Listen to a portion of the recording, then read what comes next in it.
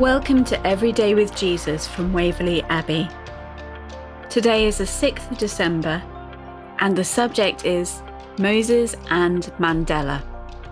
Exodus 2, verses 11 to 22.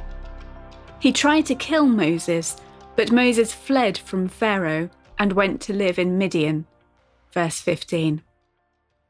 Nelson Mandela was always committed to non-violent protests against apartheid, until the Sharpeville Massacre of 1960, where 69 black protestors were killed by South African police. There seemed no way for change other than violent retaliation, so Mandela became the leader of Umkhonto Sizwe, the military wing of the African National Congress. Because of this, Mandela was imprisoned for almost 30 years. After his exile, he emerged from prison in a more powerful position and, remarkably, renewed his dedication to non-violence. His legacy as an exemplary leader and peacemaker continues to this day. Moses had some parallels with Mandela. Though he grew up in Pharaoh's household and was identified as Egyptian by the Midianites, Moses knew where he came from and was distressed by the oppression of his people. When he saw an Egyptian beating a Hebrew, he snapped and used violent action as a freedom fighter, or committed murder, depending on your perspective. Verse 12. His fellow Hebrews were unimpressed. Verse 14. Filled with failure and fear, he ran away to Midian and settled there. Verses 15 to 22.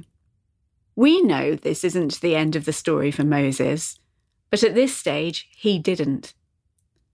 Sometimes what we think of as permanent failure is a temporary exile in order for us to grow. Being in a period of waiting and preparation for God's next call on our lives often doesn't feel like preparation, it feels like defeat.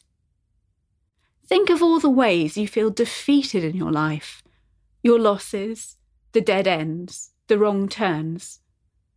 What difference does it make to see them as essential preparation for God's next plan? Let's pray.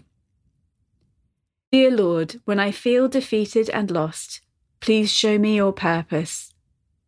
When I feel like a foreigner in a foreign land, remind me you have not forgotten me. Amen.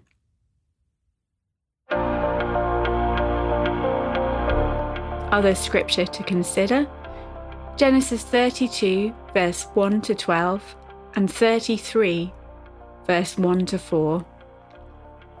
1 Samuel 23, verses 7 to 14. Luke 3, verses 1 to 3. Bring all your feelings of fear and failure to God and seek God in prayer.